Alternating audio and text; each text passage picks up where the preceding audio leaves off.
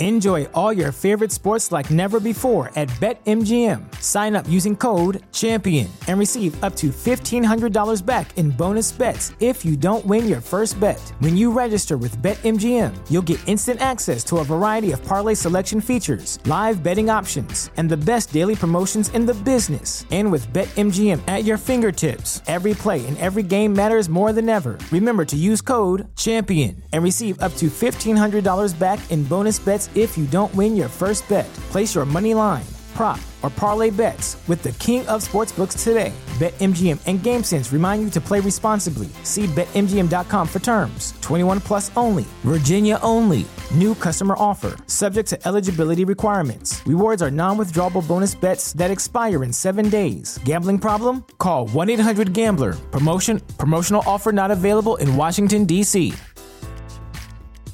If you're a woman over 40 dealing with hot flashes, insomnia, brain fog, moodiness, or weight gain, you don't have to accept it as just another part of aging. The experts at MIDI Health know all these symptoms can be connected to the hormonal changes of menopause. And MIDI can help with safe, effective, FDA-approved solutions covered by insurance. 91% of MIDI patients get relief from symptoms within just 2 months. Book your virtual visit today at joinmidi.com. You're listening to the Fade to Gray Network. We invite people of all backgrounds to share their stories. Through nuanced conversations and forward thinking and not taking ourselves too seriously. Everyone's story matters. Every voice is important. Life is polarizing, but not everything is black and white. Come join us as we fade to gray. Yes. Welcome back, ladies and gentlemen, to another episode of Fade to Gray. It's Omar here, and I get to introduce one of the first episodes of 2020 that isn't the health series. And wow, what a beginning of 2020 it has been. Not even a week into it, and Australia is on fire, and there's threats and rumors of World War III. Actually, that's what we're getting into today in this conversation. I've recently reconnected with an old buddy of mine who is working in intelligence in the military, and I thought it would be appropriate to have him on and kind of discuss the climate and what's going on in the world today. So here we go. Yo, Andy, kick that music, boy. I hear you get your news from CNN. All these other fuckers watching Fox News again. Yo, Chris, don't they know that shit is whack? Hell yeah, Andy, it ain't so white and black. FTG fan, bam, we found another way. There's some noobs, motherfucker, on Fade to Gray.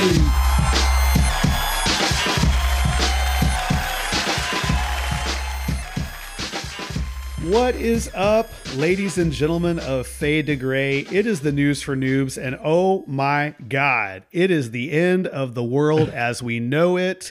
Yes, indeed, and I feel fine. We've got World War III. I mean, it's a brand new year, right? 2020, and we've already got World War III at the helm. I hope not. God, I hope not.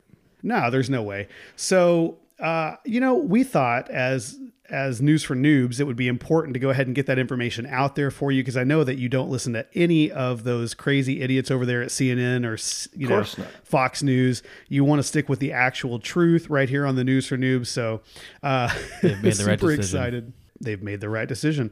Super excited. We have a special guest on today, actually one of Omar's old friends. And Omar, do you want to tell us a little bit about our guest today? Sure, man. I am so excited to have my buddy Ash on today.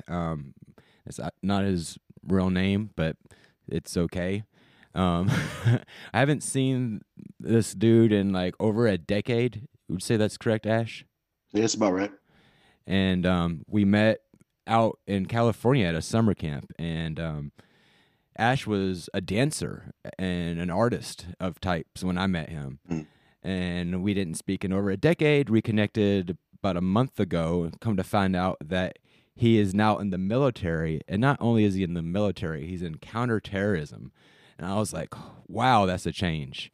To go from, liberal California dude to, straight up working for the man. So we talked a little bit about that. And obviously with the climate and stuff going on in the news right now, I thought it would be very relevant to have him on. So, Ash, I really appreciate you coming on. And obviously, you can't tell us everything, but the nature of your job. But just thank you for doing this. This is important, so I appreciate it.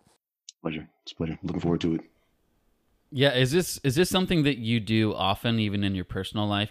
Try and be a resource for people who have questions about the world at large, or at least from your perspective and how you see it. Actually, yes. Kind of like we were talking about in our preamble, and will become apparent in the recording. There's a ton of things I can't say, and I'm pretty good about that. But what I can say, I am pretty open with people, because, like I said to you guys earlier, education is wildly important. If I have to be honest, is a big part of why I joined. It was just a matter of being a sort of searcher of knowledge, and not to sound too out there, but sort of truth. And there's a point at which I realized in the country, we have a lot of people who their beliefs stem from predisposed biases and isms they believe in, whether they fully accept it or fully aware of it or not. And so they, are inclined to listen to a CNN or a Fox News or a Mother Jones or a Breitbart, without realizing that they will decide what they believe before it's told them. And with it, obvious stuff, we all know this, they'll get stuck in an echo chamber, reject anything that doesn't support the worldview. So seeing that, I finally decided, I'm gonna put my money where my mouth is, and I want a front row seat to history. I want to know if I'm wrong, jump in feet first. And it's been absolutely the right decision. And I love my job, to be honest. It's obviously hard work, but it's the right decision for me. And to answer your question, yeah, I take that knowledge, and that's exactly what I wanted. And I feel like I have a better understanding of the world, and I try to help others have that as much as I can, provided they're willing to listen. So yeah. Right. Well, was there a catalyst to you kind of wanting to know more, wanting to know the truth, or were you just always like that? Was there something in your life that actually happened? You said, I need to dive deeper in this. I guess there's multiple ways to answer that, right? The simple way is, I've always had that temperament. When I was a small child, I've always been, and Omar can attest to this, I was kind of probably a weird kid looking back. I've always been a bit of a thinker. I've always been, simply put, I've always wanted to know the truth. I've always had that bug in me. Before I had the vocabulary to express that, I was always the kind of person who was like, but why though? When I was in middle school, actually, one of my teachers gave a present to all the kids in his class after the class. Like, it was his way of saying, like, you're the most likely to do this, you're the most likely to do that. Gave one kid like a tool set because he was in the car. Like, you're going to become a mechanic. And he said, I thought long and hard about giving this, so I gave him this book. It was The Demon Haunted World by Carl Sagan. Mm-hmm. Oh, wow. Yeah. And he was like, I gave this to because he's most likely to be a philosopher. He said, he always asked why, which is true. Everything he'd say in the class, why? So yeah, that's always who I've been. As far as a catalyst though, honestly, 9/11, man. 9/11. When that happened, pretty young, but I was like, this is important. And not long after that, I became about old enough to join the military in the first place. And my knee-jerk response was to do it. At the time I was very religious, and so I thought, like, this is it. It's a battle of good and evil. Right. But something in me said, do not do it, because you don't understand. I started seeing just the controversy of, like, they have weapons of mass destruction, they don't. Bin Laden Syria, he's not. This is about oil, it's not. And I knew enough even then to say, like, hold up, I don't know what's going on. Let me not do this. And quick little, I guess, aside, I was called a coward by, like, some of my family. Some of my cousins who were around the same age were like, I'm gonna join, you fucking coward. And, got in fights and stuff over it, but here I am years later and they didn't join. Wow. But that's amazing. And 9/11 was a huge thing, man. And then finally the last catalyst was I read philosophy a lot, and there's a philosopher, Montaigne, who said, the ancients said to learn philosophy is to learn to live well. And then Montaigne said, I would add that to learn to live is to learn to die. So to learn philosophy is to learn to die well. And Montaigne was a military man himself, actually. A lot of people don't know what Plato was as well. Plato was Plato's military nickname. There's a philosopher, Wittgenstein, who wrote his Logico Tractatus Philosophicus in the trenches of World War I. So a lot of my philosophical heroes were men of war and thinkers. And it all came together for me. I was like, this is sort of ordained by my path as someone into philosophy, but then also it's time. I'm old enough. I know enough to enter this and not sacrifice who I am. And so I did it. Yeah. That's awesome. Yeah, that's absolutely incredible. I'm super stoked to hear, more about your story and kind of what you do. And the big hot button right now, of course, on everyone's mind is what's happening with Donald Trump and Iran. And so you have a lot of, it's pretty divisive. You've got CNN saying, oh, this is a big mistake. Trump is a monster. And you've got Fox over here saying, oh, well, this was the right choice to make. And so, as someone who's on the inside and knows more about this than any of those journalists that are just trying to get you glued to the TV, what is your take on this? Like, what do you think is happening and what's going on over there? Big question. Let me start by saying sometimes, in the same way that sometimes a good idea doesn't work and that doesn't make it a bad idea, there are times where a bad idea produces some interesting and sometimes good outcomes that didn't make it a good idea, but it is what it is, right? I think what has happened probably is closer to the latter. It's probably fundamentally what was kind of a bad idea, but it's what's happened. And actually, there's a lot of ways in which, my job, I guess full disclosure, I'm an analyst, to be specific. My job is obviously to understand those sorts of things and be like, okay, well, what can come out of this? What can we make of this? What's going to be the blowback? Second, third order effects, a term we use a lot. So in a super nutshell, fundamentally, terrible idea on paper.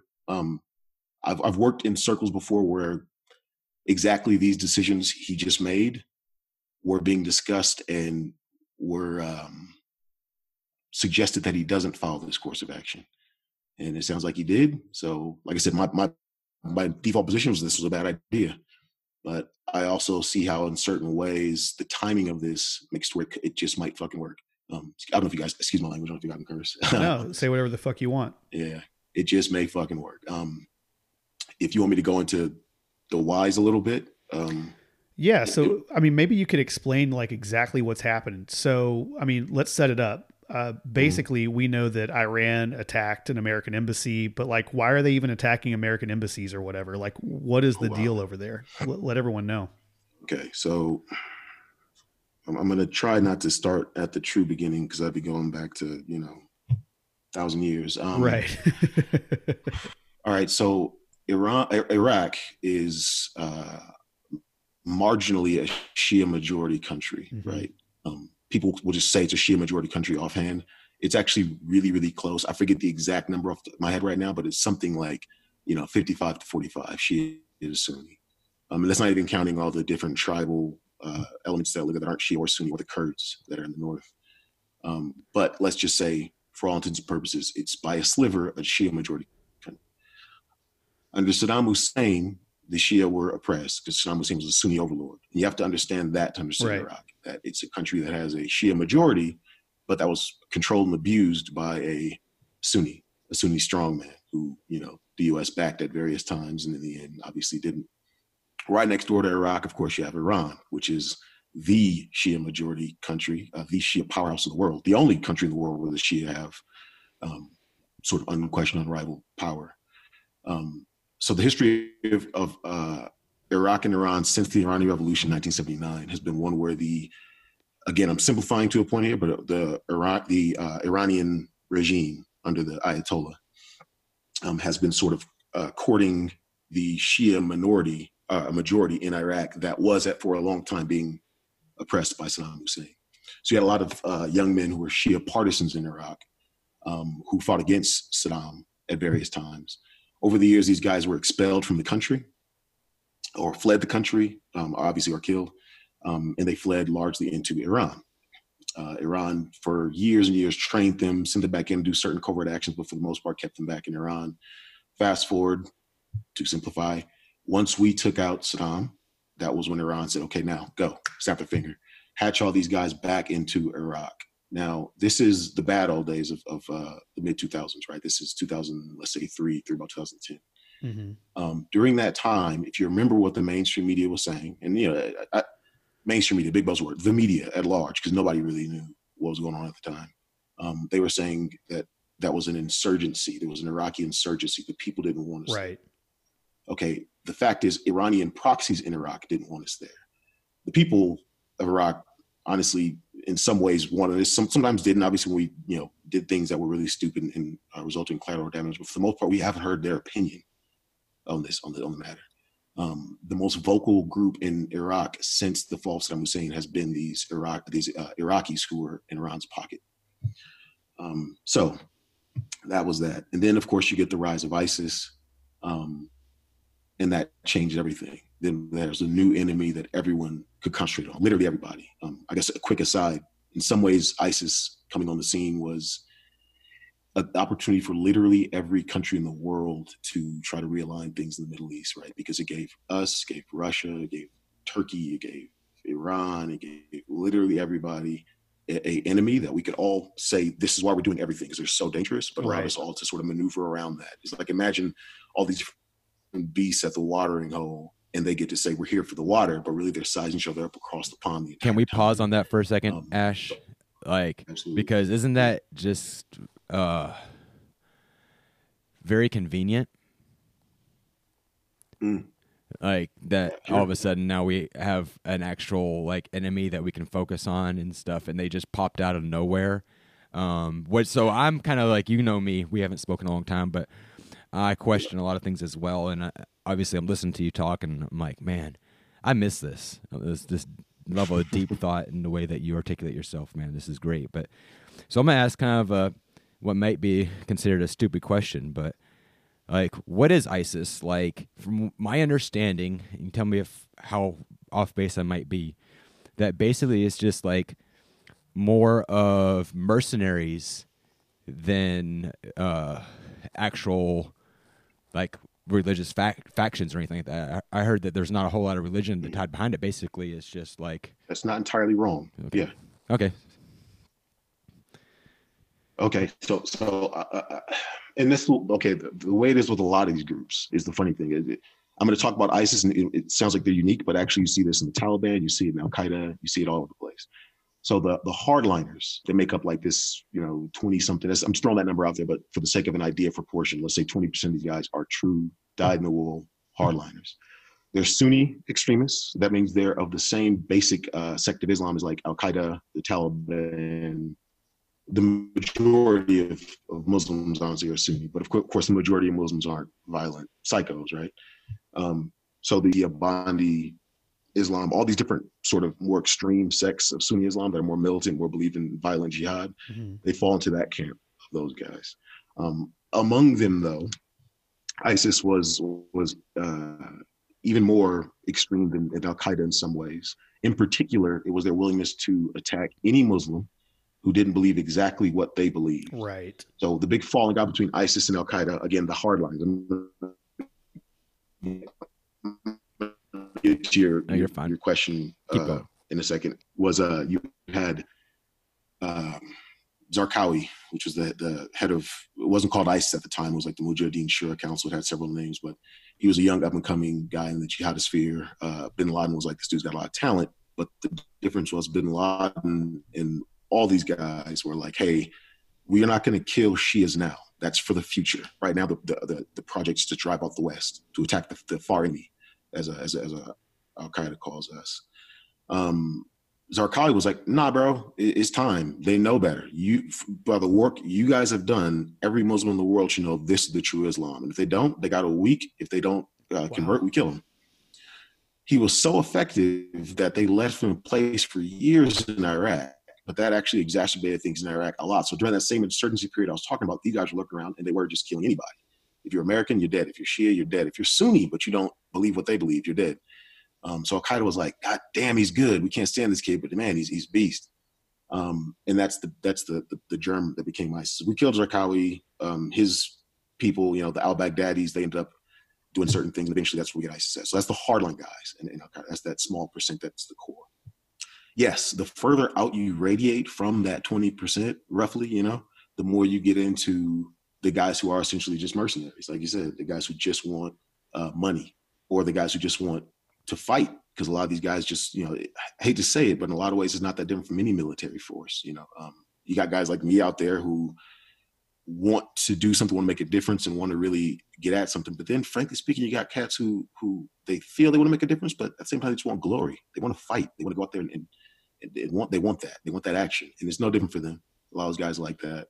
And then, of course, you got those young idiots who, joined from some Western country because they think, hey, this is it. I get to play like rebel against the evil empire. And they got over there, and it wasn't at all they thought it was, and they moms. They even had like random people just decide to go there on their own, right? Like Joe from Indiana decided to get a plane ticket over there and try to go fight.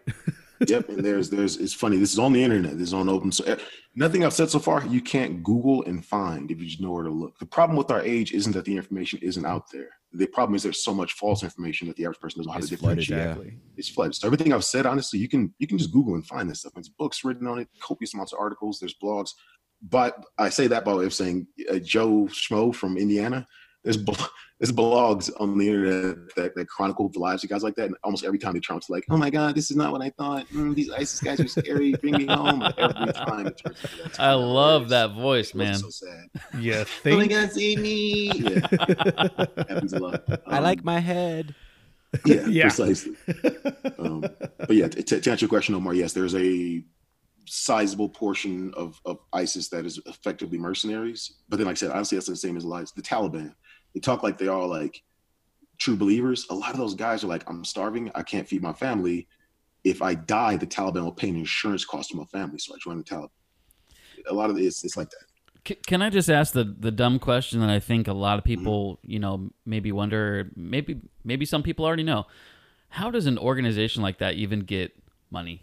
I don't understand that. I actually don't. That's a basic principle for having something, organization that big. You obviously have funding, but that's something I don't know is how they get funding. Do they just steal? Are they actually funded? What's going on there? All the above, interestingly enough. So it's a little different case by case. It depends on what they have at their disposal in their particular region, obviously, right?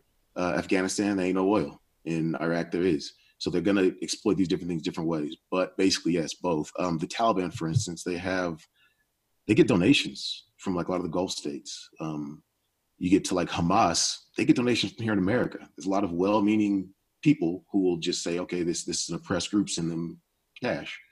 At the same time, though, that's never quite enough. So then they get into illicit deals. The Taliban has all that opium. So a lot of the opium trade in the world originates in, you hear the term like Hindu Kush, things like that. I mean, that's that area. So opium, marijuana, all that stuff, a lot of that comes from there. Lashkar. When you get into opium, you get exactly. Yeah, there you go. When you get to that area, things are super interesting because a lot of that opium starts in illicit circles in the Taliban, but it ends up in legal drugs here in the States, and the pharmaceutical industry knows that. And there's a point where they're like, "Hey, man, you can't disturb that too much." And I don't mean that to like start some debate about big pharma or being good or evil. It's like I think it's necessary. I get it. We need that stuff to a point, and so it's not a matter of okay. If the Taliban was not in power and there was a sympathetic Western government in Afghanistan, that opium would still be there. We still need it. So then it wouldn't be a bad thing anymore. We'd have like a legal trade with a partner. So it's just, I'm saying it's not a matter of like, oh, big pharma. It's like the fact is a huge part of the world's opium comes from there and somebody's got to get it to us. So it's like this delicate situation where it's like, that's a big part of their money. But if we disturb that, we're messing up a lot of things that, people rely on. Yeah, it gets really messy too, though, because then you have like the U.S. government, like young people going over there and basically just guarding opium fields like the whole time and then defecting and telling their story because they're like, this is not what I signed up for. Yeah, it's a mess. This is a complicated situation to say the least. One of the other ways that these militant groups are funded is by the U.S. government, right? That's maybe a slight overstatement, but at the same time, so to clarify, you go back to the beginning of the Taliban when they were fighting against the Russians. When they were, the brave Mujahideen, that's not quite fair. Let me be clear. That's a sensitive one. The Mujahideen weren't necessarily the Taliban. A lot of those guys, after the Soviets left, were our allies and the ones who started a reasonable government. Then they started infighting. And of that infighting, the ones who succeeded were down to the Taliban. So it wasn't all the guys back in the 70s who were fighting the Soviets. Some of them, looking back, were like really good human beings. And they were all Mujahideen. So we helped to aid the Mujahideen. Some of which ended up becoming our enemies, some of which became our allies, but they're dead now. So in that way, yes, things like that. There are times where, like, let's say Lebanon, right? Lebanese Hezbollah, who's a militant organization who's against us. We give arms to the government of Lebanon, which is not allied with Hezbollah. It's an opposition group in the country. But sometimes we can track by the serial numbers of those weapons that they end up in the hands of Hezbollah. Yemen is a good example, right? We give arms to a certain population in Yemen to fight against certain rebel groups. But then once again, we see those arms end up in them because you can't control how stuff goes. If they kill the people, we give the arms so they can take the arms. If one of those guys' cousin is one of them and is an insider, you can give them the arms. If those arms end up on the black market because these people to a point are just like, fuck, I need money, I'm going to sell this stuff the Americans gave me, it come right back around. And money's the same way. You may give money to a certain group, but then they may funnel money back to the other one, Iraq, back to bring it all back around. We have the train and assist program with the Iraqi government, right? Good idea in theory, right? Train them to fight their own battles so we don't have to be there. Well, like I said, a lot of those guys were oppressed by Saddam. They join the army, they use those skills, and then they leave, and then they join the Shia militia groups. If you want, this to be a perfect segue back into what we were talking about. They end up joining. We didn't know the whole time they were some of those guys who escaped into Iran and were trained by Iraq. They come back in and say, "Hey, America's got this great program," and they give money and training and weapons to the Iraqi government. If I just join that, I got access to that, which is a huge issue right now, actually, in Iraq. So it isn't that we like say, "Hey, man, here's some money, go do some shit," and we're a bunch of lies. It's just complicated, right? It's hard. It's impossible for me to decide what they do with the arms and the money we give them. In a nutshell. So no, go ahead. Sorry. Oh yeah, I was gonna say I could get back into the situation in Iraq if you guys want now. Yeah. So Saddam Hussein's toppled. These Shia guys come back in. We fight them. ISIS comes up. ISIS gives everybody sort of this focus. But in a nutshell, after ISIS was toppled, Battle of Mosul, big turning point. A lot of these Shia guys, they were instrumental in defeating ISIS with American air power. That's the thing they use in their rhetoric to say we fought off ISIS, but the fact is, like, it was very much a joint effort. We did a lot of heavy lifting from the air because none of them got a viable air force, and Air Force is king these days, dropping warheads on foreheads, as we said. On different people, that helps immensely in urban. Shit, all you need is drones now. Pretty much, man. That's what I'm talking about. Hey, drones. If American drones were on the battlefield in Iraq in the fight versus ISIS, man, it would have been just a lot more horrible than it was. So yeah, that's anyway. Obama. So Obeezy, hey. People criticize his drone use a lot, but it was one of those kind of funny things where it's like, is inhumane or whatever you want to say as it sounds. That's somebody on the ground who doesn't have to be on the ground, or somebody who doesn't have to be on the ground face to face getting killed. You know what I mean? It was wild, actually. This may become a topic of our discussion, but the different morality when you get into these situations is very interesting. Yeah, the greater good. In a sense, I mean, I hate that term, but like something I've become fond of just seeing is like morality is different in different context. It just is. 5,000 young men over here to fight and possibly die is inherently different from the morality of a guy at a grocery store who has to be polite. And that I'm not impugning either one of those moralities. We need them. In civil society, I need to be polite to show you I'm not going to hurt you. I need to have certain kinds of manners. I need to do certain things. When I'm on a battlefield, that morality just doesn't make sense. Right. It's not the same thing anymore. And that's a very interesting thing to me. I've realized it's very interesting about humans is the lack of understanding of that, from respect for that within different spheres, but then also the ability to adapt to it when it's you in that situation is something else to me. You say there's a lot of gray area there then, huh? Oh yeah. Yeah, it's that's a common term. We work in the gray, they say. Yeah. Can we all sorry, Rack, I'm sorry, I keep interrupting myself. Huh? No, keep going. Seth. Keep going. Oh, okay. So ISIS is gone. Okay. So after the fall of ISIS, you have tens of thousands of highly trained, now battle-hardened Shia militiamen who, once again, just to hit on the point, the mainstream media, or the media in general at the time, was saying these are Iraqi militias who are standing up for the country. This is awesome. Like I said, they were Iraqi technically, but they were Iranian agents who have been sent back into the country, trained. And, so now you got these tens of thousands of guys running around. They're armed, they're highly trained, they're battle hardened.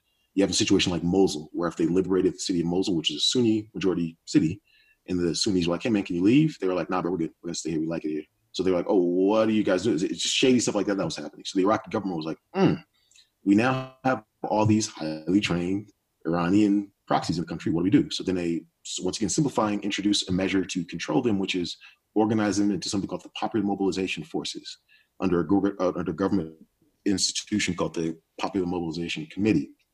And it made them sort of an adjunct military to the Iraqi military. And that was a way to sort of, like I said, give them an element of control. The blowback from that is our agreement with the Iraqi military, the train and assist program. Well, as members of the Iraqi military, they now have access to that. So we're training these guys. I trained 200 dudes. I don't know who is one of them or not, but I know they're there. And it was a messy situation. Anyway, so you ask what's happening right now in Iraq. These militia groups have had the mission the entire time of obviously taking over Iraq and pushing out the Americans because we're, a big obstacle to that. And a lot of things they've done since then have been sort of jockeying to try to put pressure on the Iraqi government to remove us or put us in situations where, it's our best interest to move, yada, yada, yada. So, yeah, little actions here and there of like bombing U.S. embassies. There's a timeline that's out there on the internet right now that shows every attack against the U.S. position by a Shia militia group in the last couple of years. And for a long time, we wouldn't talk about it because it wasn't politically convenient to talk about the fact that this was happening, for fear of starting a war with these proxies and possibly Iran. But yeah, they do these little sort of death by 1,000 cut type things, sending that shoot a Katyusha rocket near us, but not hit anybody because they want to show, hey, we can kill you, things like that. Finally, that came to a head, where one of these, the other week they lobbed 30 Katyushas at a military position in Iraq, injured a bunch of Iraqi military guys, by the way, and killed one American contractor. And that has been considered the red line for a long time. If you kill an American, we're going to fuck you up. And they killed an American. Wow. So we fucked them up. Do you think that was their intention? So great question. I'm glad you asked that question. This is something that even a lot of people in my field aren't grasping. So I don't think it was their intention. I could be wrong. That's the nature of my job. But here's the way I see it. A lot of these groups, okay, so we sanctioned Iran to the point where they're almost crippled recently. You may have been aware. They haven't been able to fund a lot of these proxies, and they haven't been able to fund to a point a lot of their own internal stuff. Iran's having a whole bunch of strife internally. I don't know if you guys know that. They had to kill about 1,500 protesters inside their own country, Iranian protesters against the regime. Wow. In I did Iraq. not know that. You're saying that the Iranian government killed how many? 1,500. About 1,500. Good. Yeah. 1,500 of their own people that are protesting? Yeah, in Iran. This has been going on for Iran has been having a protest every other week for the last 2 years, and nobody really talks about it because it's a totalitarian regime. This doesn't get out. Once again, you can find this on the internet. There's plenty of Iranian activists on Twitter who are constantly like, hey, look at this demonstration. Oh my God, they're killing me. Does a place like RT report on that at all? Nobody pays attention. Great question about RT. You know what RT is, right? Okay. Russian television. Good. Russia Today, and they're pretty upfront about being Russian propaganda. Yes. Their slogan is like basically news for the West from a Russian perspective. No, they don't. You don't see them report on that kind of stuff in Iran a lot. They're really quick, obviously, and I get it. This isn't, once again, not even necessarily passing judgment on them. They're quick to like report our shortcomings, but that's the point. They're Russian propaganda. We do the same thing in Russia. I get it. But yeah, no, you don't see them talk about the internals of Iran much. Honestly, right now, nobody talks about that much. You have to see that on Twitter or randomly. To their credit, you see sometimes on Fox News. Sometimes they'll call out Iran a little bit. Did you just shout out Fox News? Man. Let me be clear. I think Fox News is a joke. And when I grew up, once you talk about catalyst for me joining the military, that's one of the main. I detested Bill O'Reilly when I was a kid. But yeah, it's one of those weird things you learn when you get into this world is like sometimes the frothing at the mouth, xenophobia and jingoism of a certain outlet, they're the only people to call out people sometimes because they're predisposed to be like, oh, our enemies, they're everywhere. We hate them all. So sometimes they'll be the ones who crack the story on like, yeah, Iran did something horrible. When, CNN is trying to sort of play the cool-headed media so they may ignore something like that. It's just it's the nature of the beast, man. It's a mess. But yeah, no, RT won't. But continuing, yes.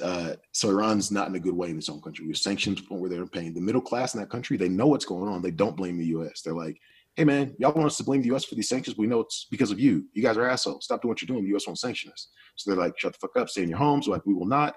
And then it's like, boom, you're dead. In Iraq, same thing. It's been a whole bunch of popular protests in Iraq against the Iranian project in Iraq. Once again, all over Twitter, you see it. If you know where to look, you see this stuff. And now these people were being killed by a militia group in Iraq. They were shooting tear gas canisters into the crowd, and they started aiming them at people, at their faces. And that stuff comes out at hundreds of miles per hour. It was blowing people's heads apart. Whoa. Jesus Christ. Whoa. So this is the backdrop of what was going on in Iraq. Look it up. I'm not telling you anything classified. You can find this stuff on the internet. So there's all this pressure against them. So then what do? They're like, hey man, we need to ratchet up our pressure against the US. We need to distract. So they launched these 30 Katyusha rockets at this military base. You asked me, was that an intention to kill an American contractor? Do you think you could shoot 30 rockets at one man? No, they just lobbed the rockets at the base.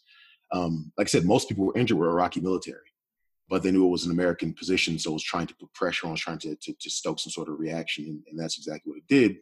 Reasonable reaction, though. We said it, you kill one of us, we're going to hurt you. So we targeted a lot of that militia's positions to degrade their ability to carry out such attacks. The militias tried to use this, oh, look, it's an attack on Iraqi sovereignty, and then they stormed the embassy. Now, interesting thing about that situation, if you look at pictures, a lot of those idiots are still wearing their uniforms, and they're wearing their tabs from that militia.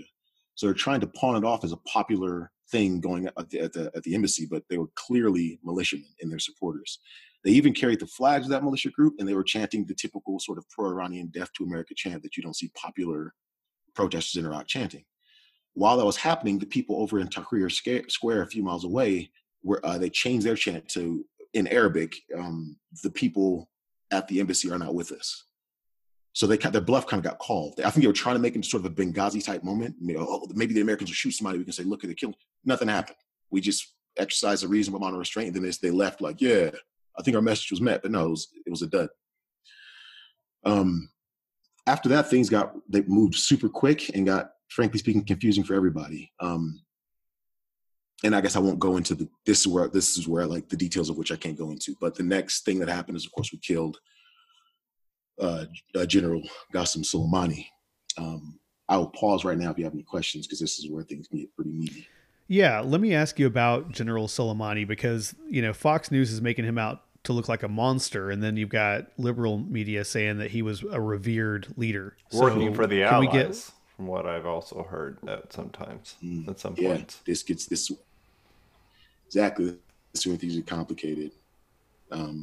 So, to Fox News saying he was a monster, and the liberal media saying he was a revered person, my response is, ¿Por qué no los dos? Why not both? I thought you said you didn't know more than one language. He was certainly revered in certain.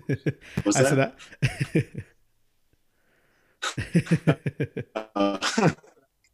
I saw that that's a meme, guys. Was that a World War III meme? Big into memes, this one. If you haven't heard, your World War III memes are not funny. Stop posting them.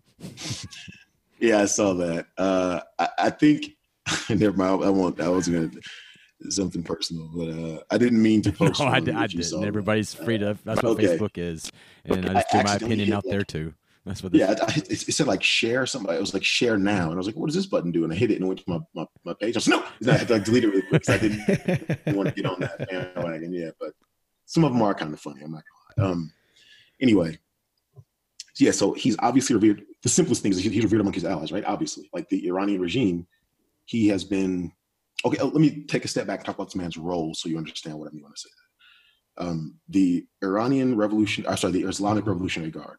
It's a common misnomer to call them is the Iranian Revolutionary Guard. You're like an idiot if you say it in my circles. It's the Islamic Revolutionary Guard, the IRGC.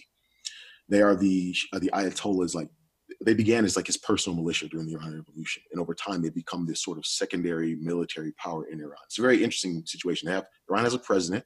It has its own military. And then on top of that, laid over the top of that, you have the Ayatollah, the supreme leader, and his Islamic Revolutionary Guard, the IRGC. And at times that's been a weird competing sort of thing in the country, but it exists such that now that's really the main power is the Revolutionary Guard. So he was the head of a unit, a sort of subsection of the IRGC called the Quds Force.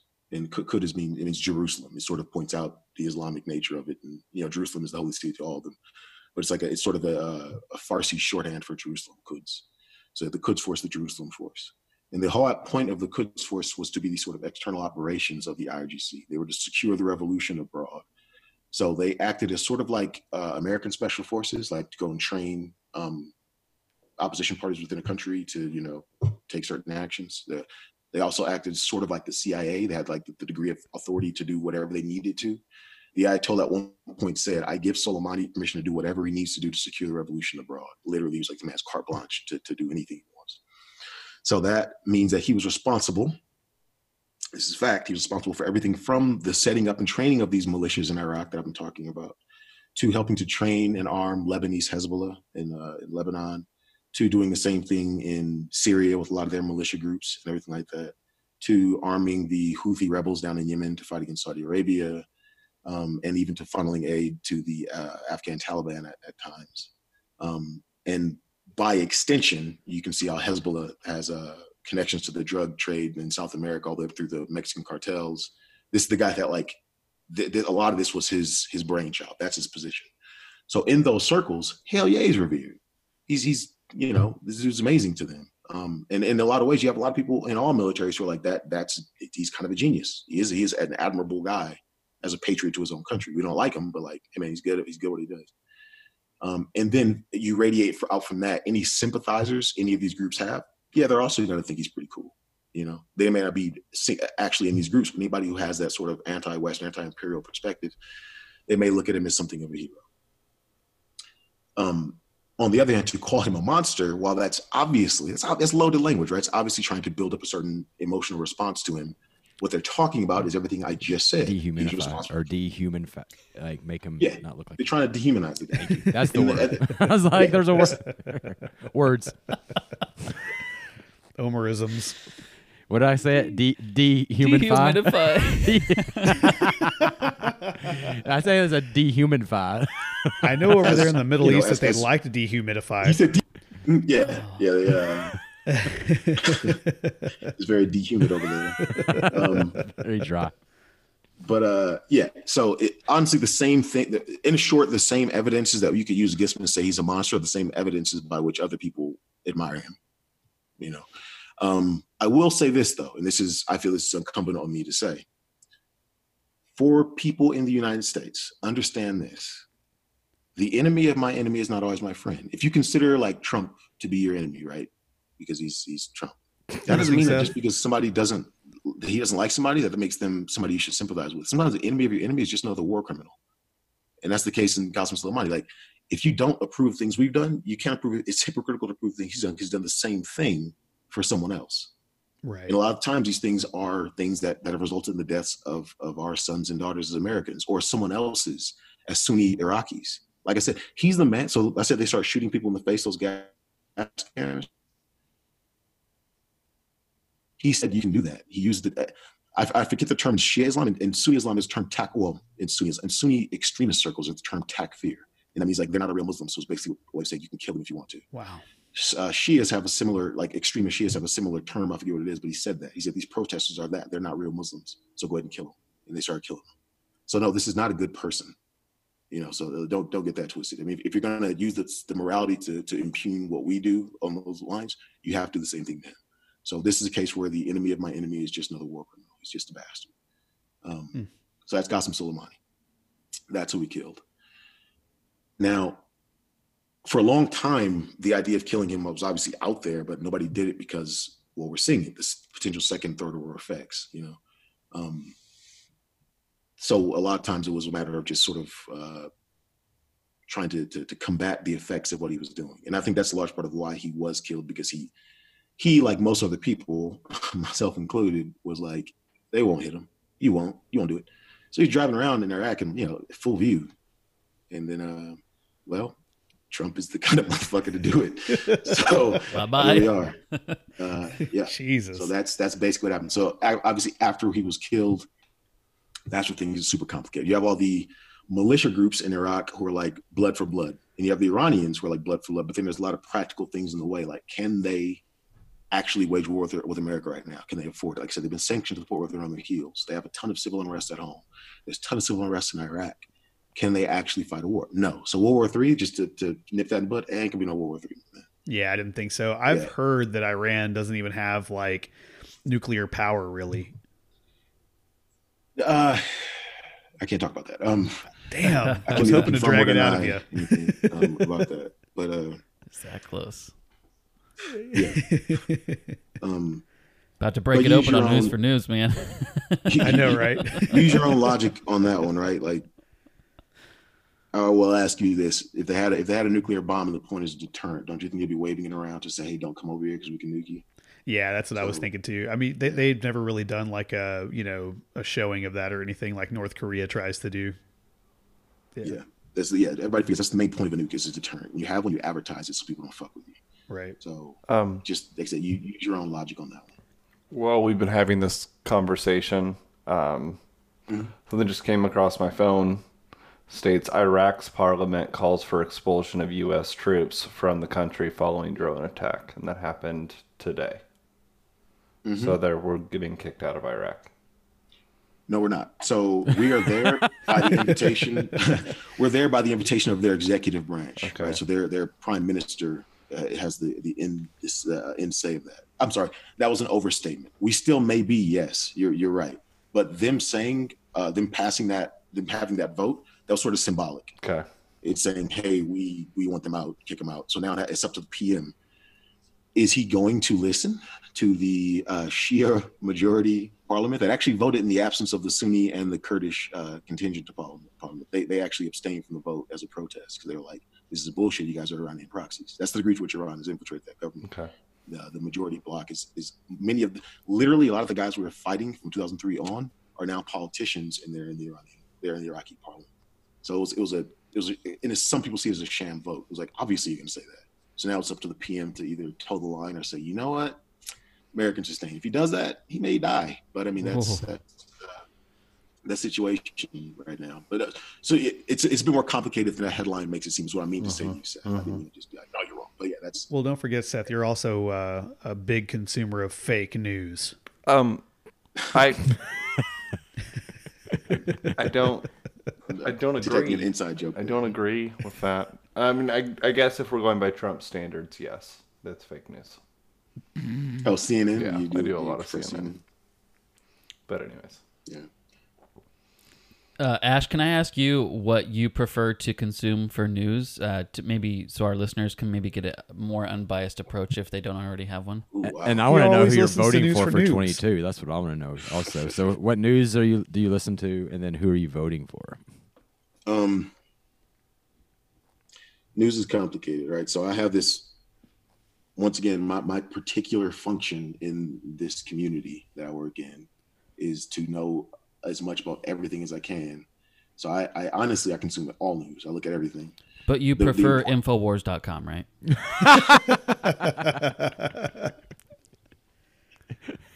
Yeah, Alex Jones, my shit. Thank you. Appreciate that, Ash. Appreciate it. I tell my commission. But listen, so yeah, I watch. Well, watch is the wrong term. I don't have time to watch anything.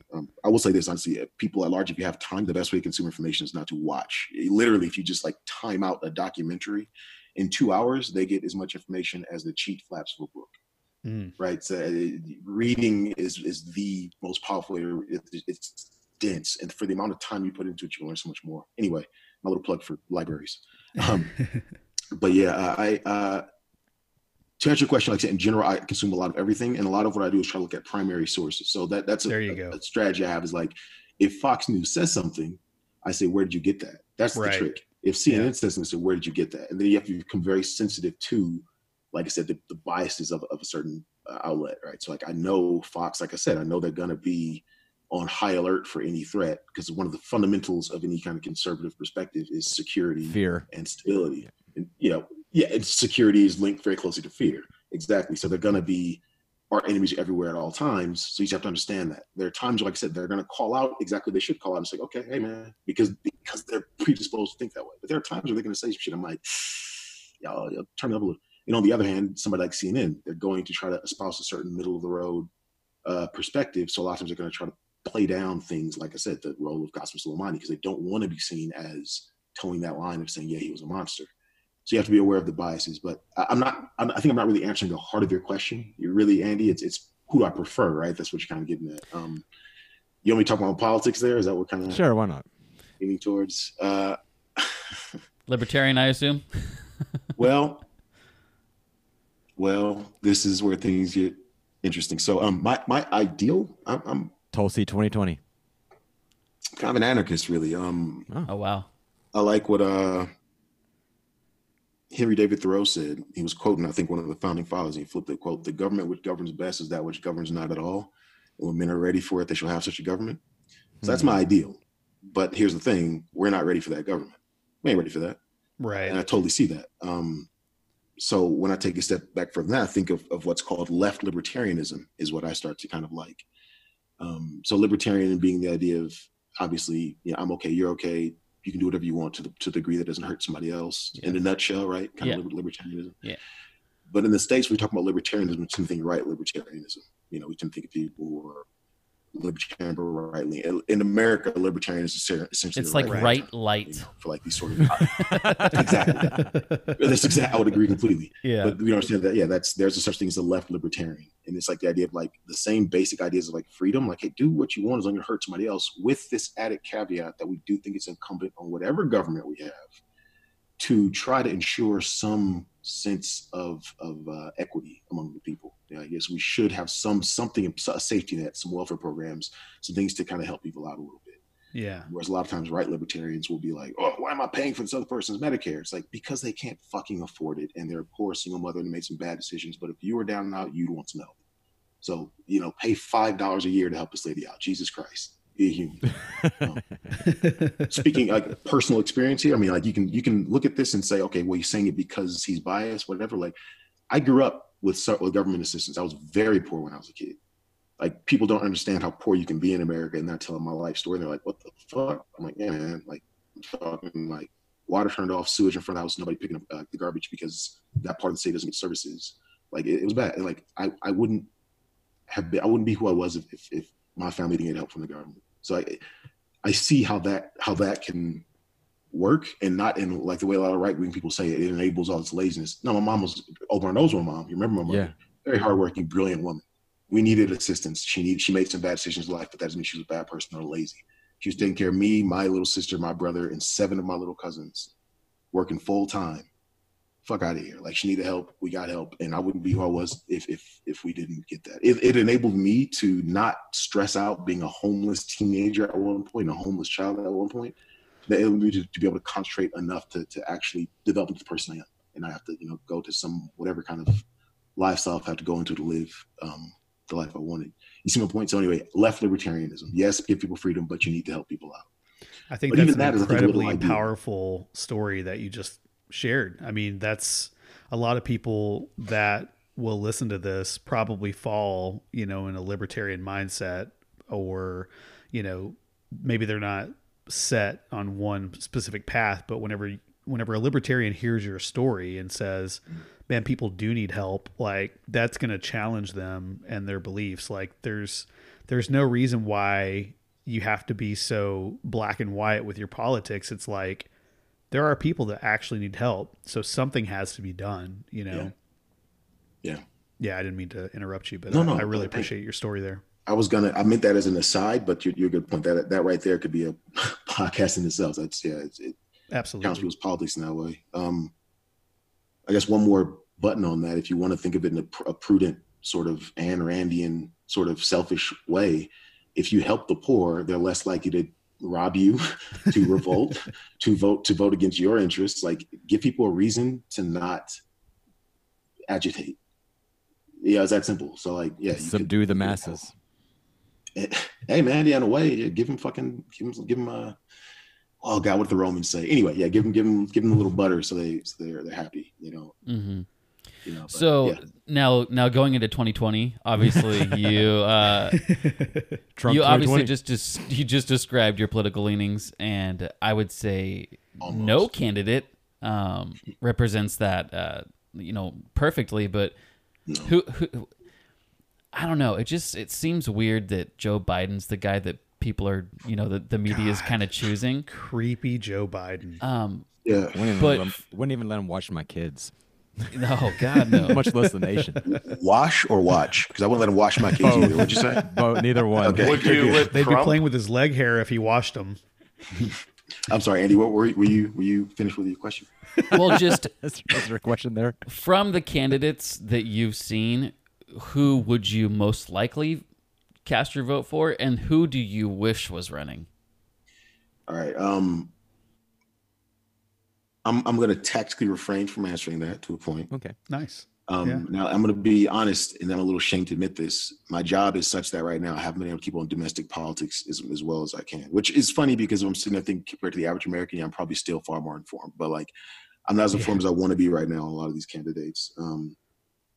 My gut tells me though, in a lot of ways, we're repeating the same mistakes we did last time. The Democrats, the media is sort of trying to put its power behind what they think is the safe bet, Joe Biden, but it's not the bet that captures anybody's imagination. The last election, if you ask me, it was clearly going to be a populist who was going to win. It's going to be Bernie Sanders or Trump. That's right. Obviously. And Bernie would have beat Trump. And Bernie probably would have beat him because there were more. I forget the exact numbers. Once again, please fact check me, look it up. Anybody's listening, but like, if I recall correctly, during your average election year, it's something like about 20% of people don't vote. During that election, that almost doubled. It was like in the 30s that didn't vote. Those people who didn't vote, I'm pretty sure from sort of anecdotal like experience, like meeting people, those aren't people who were gonna vote for some Republican and didn't. Those people were gonna vote for Bernie and didn't. Right. They were like, you know what, fuck it, they're gonna fuck more by not voting at all. Which I would say, that's on their head too. Then if they don't like this guy and he won, you should have compromised and voted for Hillary if that's what you really wanted. But yeah, that's the case. So I think we may see a repeat of that where people are like, there's no populist. Now, we can get into that too. I don't think populists are a good idea all the time. Like, Jesus Christ. I think we're frothing at the mouth for people want that feeling that they have a one-to-one relationship with the democracy of these countries, and representative democracy. Somebody's going to help them directly. Like, is that even what we want? That's an aside. But yeah, anyway, I think we're still in that fervor. We still want to I think people on the left want somebody who's going to make people on the right. And there's nobody that caps that imagination right now. Meanwhile, people on the right, they're getting that out of Trump. He's sticking to the libs. So, He really is. Yeah. And, it's funny that you brought up Hillary because I was watching some old debate stuff the other day about Iran, and Mike Gravel, who's a senator or was a senator, calls her out on stage for voting to go to war with Iran that very day. So, even if Trump hadn't been in office, I bet Hillary probably would have, already tried to go to war with Iran anyway. So I think this is probably inevitable. What do you think? Oh, that's a really good hypothetical. Super hypothetical, but I mean, she was war hungry to go, I think, and this is actually, once again, everywhere talk about my politics. One of the things, okay, so when I do vote, I've always had this perspective of this. A lot of the domestic stuff that Americans get super caught up on is going to take care of itself, right? Because a lot of stuff isn't even decided by the president, unless he's going to start doing what the president shouldn't do and trying to direct a lot of domestic policy. A lot of that's judicial and legislative branch. Mm-hmm. A lot of that's local government. So when I look at a president, one of the first things I ask myself is how many people are going to die as a result of this person's actions? What's the net loss of life? Period. Not even just American. Period. How many people are going to die?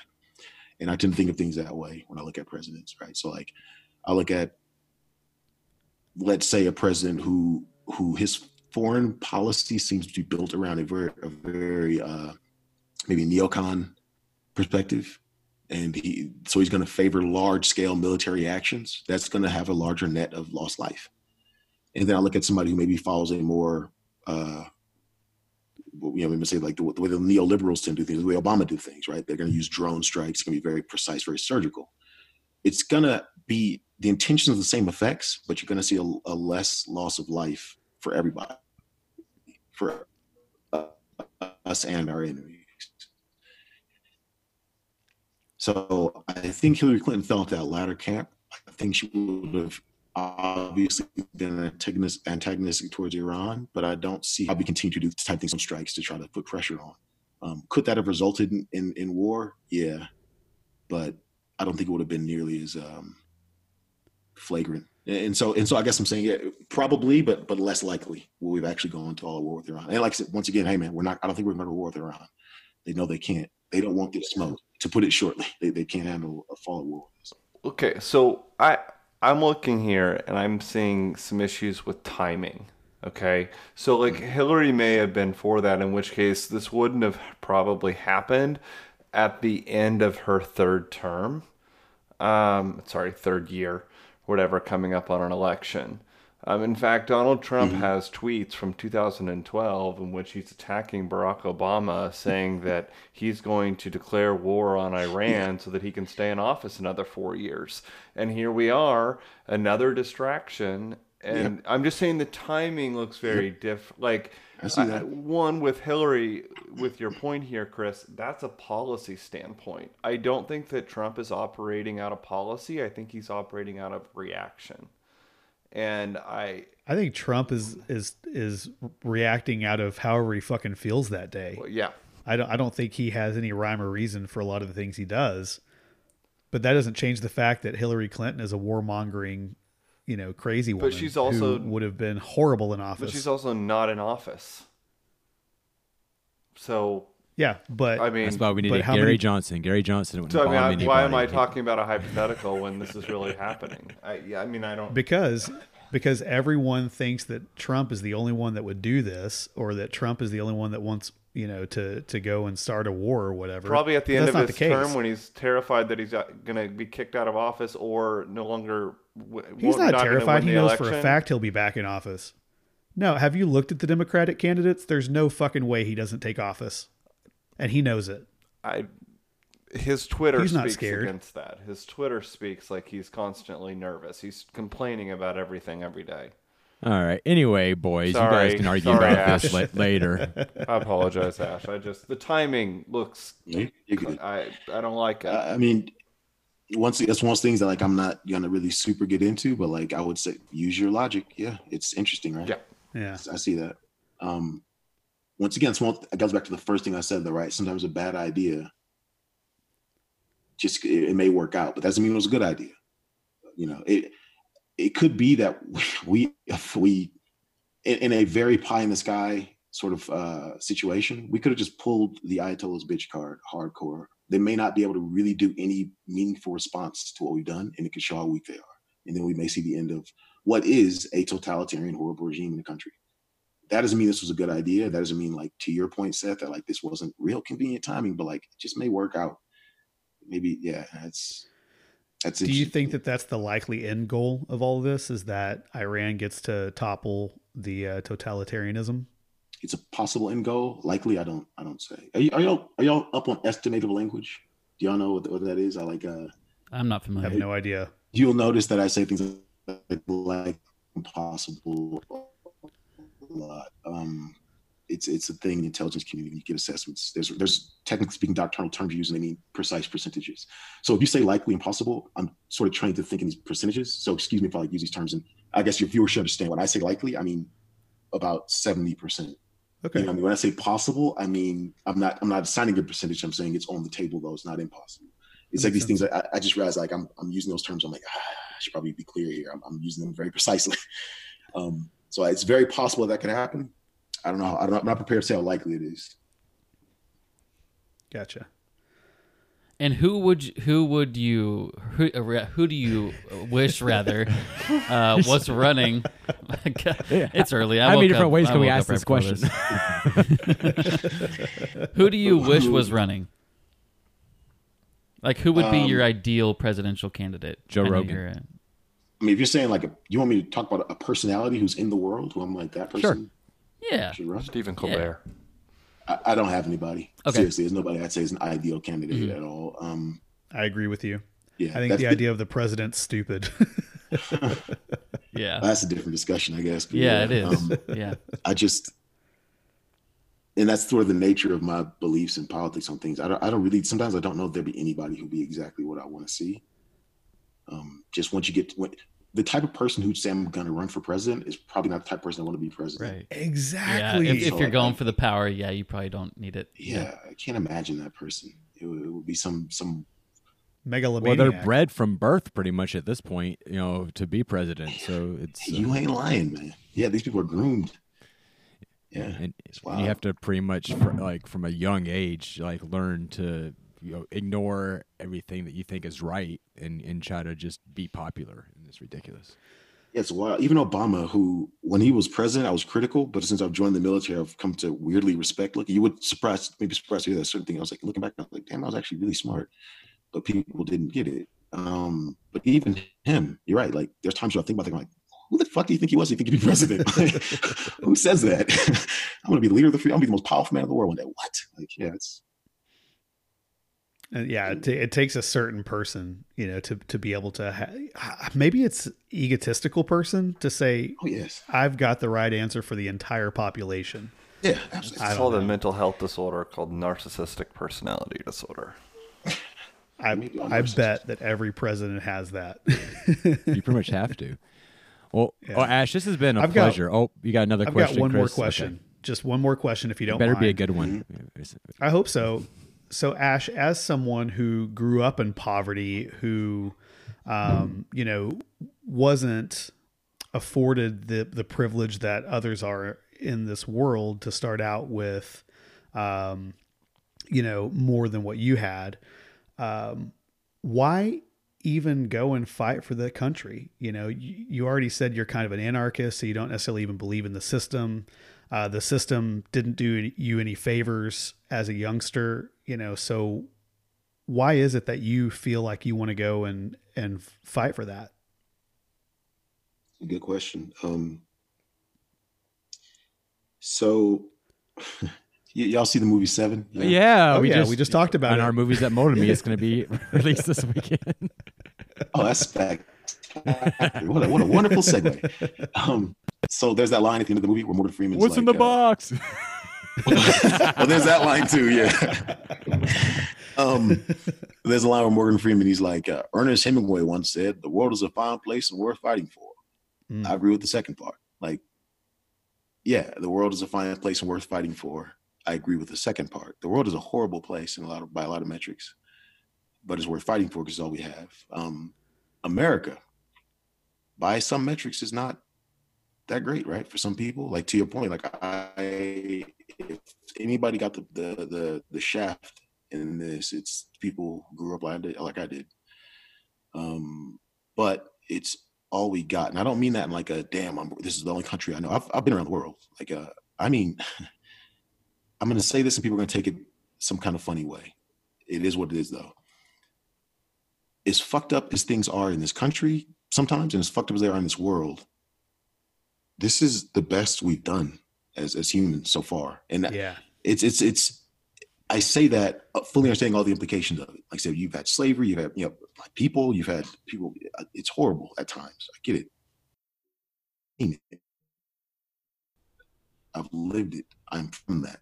But go somewhere else. That sounds like a conservative talking point. Oh, go live over there. But like, there's a point at which I'm sorry, that's kind of true. And like, I don't mean that so shut up and stop complaining. Here's why I straddle the line on that. Activists have a place here in this country. Yes, absolutely. I mean, I talk about the left libertarian thing. There's things that need to be fixed, and that's their work to do it. The only problem with them is when they take what should be sort of domestic pressures, and then they look out into other spheres and think they know what they're talking about. Kind of like what we're talking about this guy, Soleimani. You have people like, what's his name, Colin Kaepernick, released some statement on Twitter condemning what we've done against Qasem Soleimani and like, oh, it's typical America. I'm not surprised they do this because they typically exploit brown people. And it's like, you realize that brown person would kill you in a heartbeat. Like, right. This is not where you have a place, Colin. I support. Does he have a place though? Is he still around? Is he still relevant? Well, no, he's not know how to throw a football.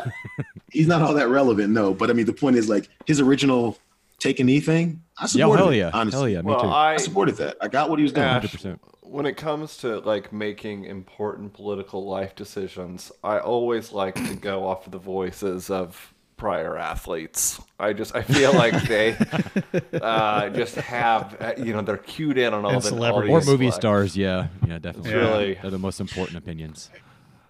But you see what I'm saying, though, right? Like, as an activist, he had a point. He made it. It was good. But when he takes that perspective and tries to apply it to everything, that's when he starts looking like an idiot. And that's the problem. To national security. So that's too far. Yeah. So I would fight for this country, to answer your question, because I do think in a lot of ways the future of a humanity that can maybe someday get on a spaceship and colonize another planet, the humanity of the humanity that can create gene therapy that can cure birth defects, things like that, all these beautiful things that we want to see in the future. I don't see the Taliban working towards that. You know what I mean? And I doubt Putin's going to pull that off. That's frankly speaking, for all the horrible things we've done, that's best. The germ, the egg that could blossom into that is here. So I want to protect that. That's a great fucking answer, man. Dude, Ash, just hearing your voice again and talking with you just reminds me once again, like, how much I valued our relationship and how much I miss just these type of conversations. The levels that you just peel things back with ease. Also, like, I appreciate you taking the time, to speak with us and breaking things down to where, like, I came into this conversation knowing little to nothing, and I feel slightly more like informed, and so I really appreciate that a whole lot. And thanks for being willing to share and being vulnerable with your story. And honestly, I would love to have you back on sometime to discuss something else, or just honestly just hear your story some more, because I think you have a really powerful story. I know a lot about it, and I'd love for the listeners to get a chance to hear that. So Sure.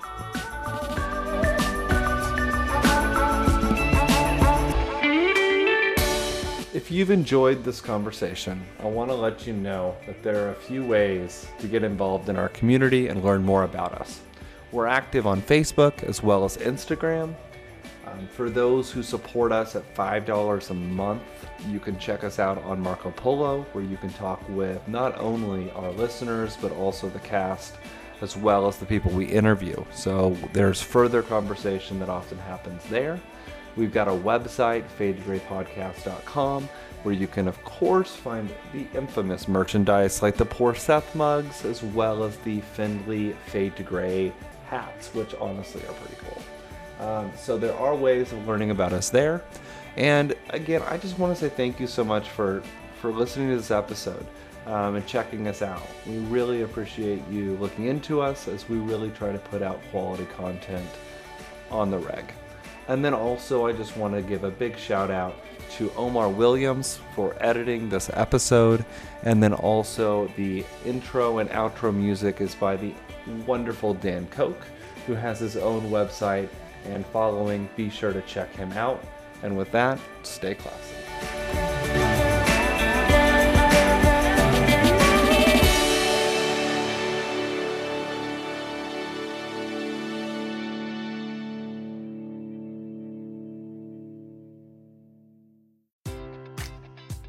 Enjoy all your favorite sports like never before at BetMGM. Sign up using code CHAMPION and receive up to $1,500 back in bonus bets if you don't win your first bet. When you register with BetMGM, you'll get instant access to a variety of parlay selection features, live betting options, and the best daily promotions in the business. And with BetMGM at your fingertips, every play and every game matters more than ever. Remember to use code CHAMPION and receive up to $1,500 back in bonus bets if you don't win your first bet. Place your money line, prop, or parlay bets with the king of sportsbooks today. BetMGM and GameSense remind you to play responsibly. See BetMGM.com for terms. 21 plus only. Virginia only. New customer offer. Subject to eligibility requirements. Rewards are non-withdrawable bonus bets that expire in 7 days. Gambling problem? Call 1-800-GAMBLER. Promotional offer not available in Washington, D.C.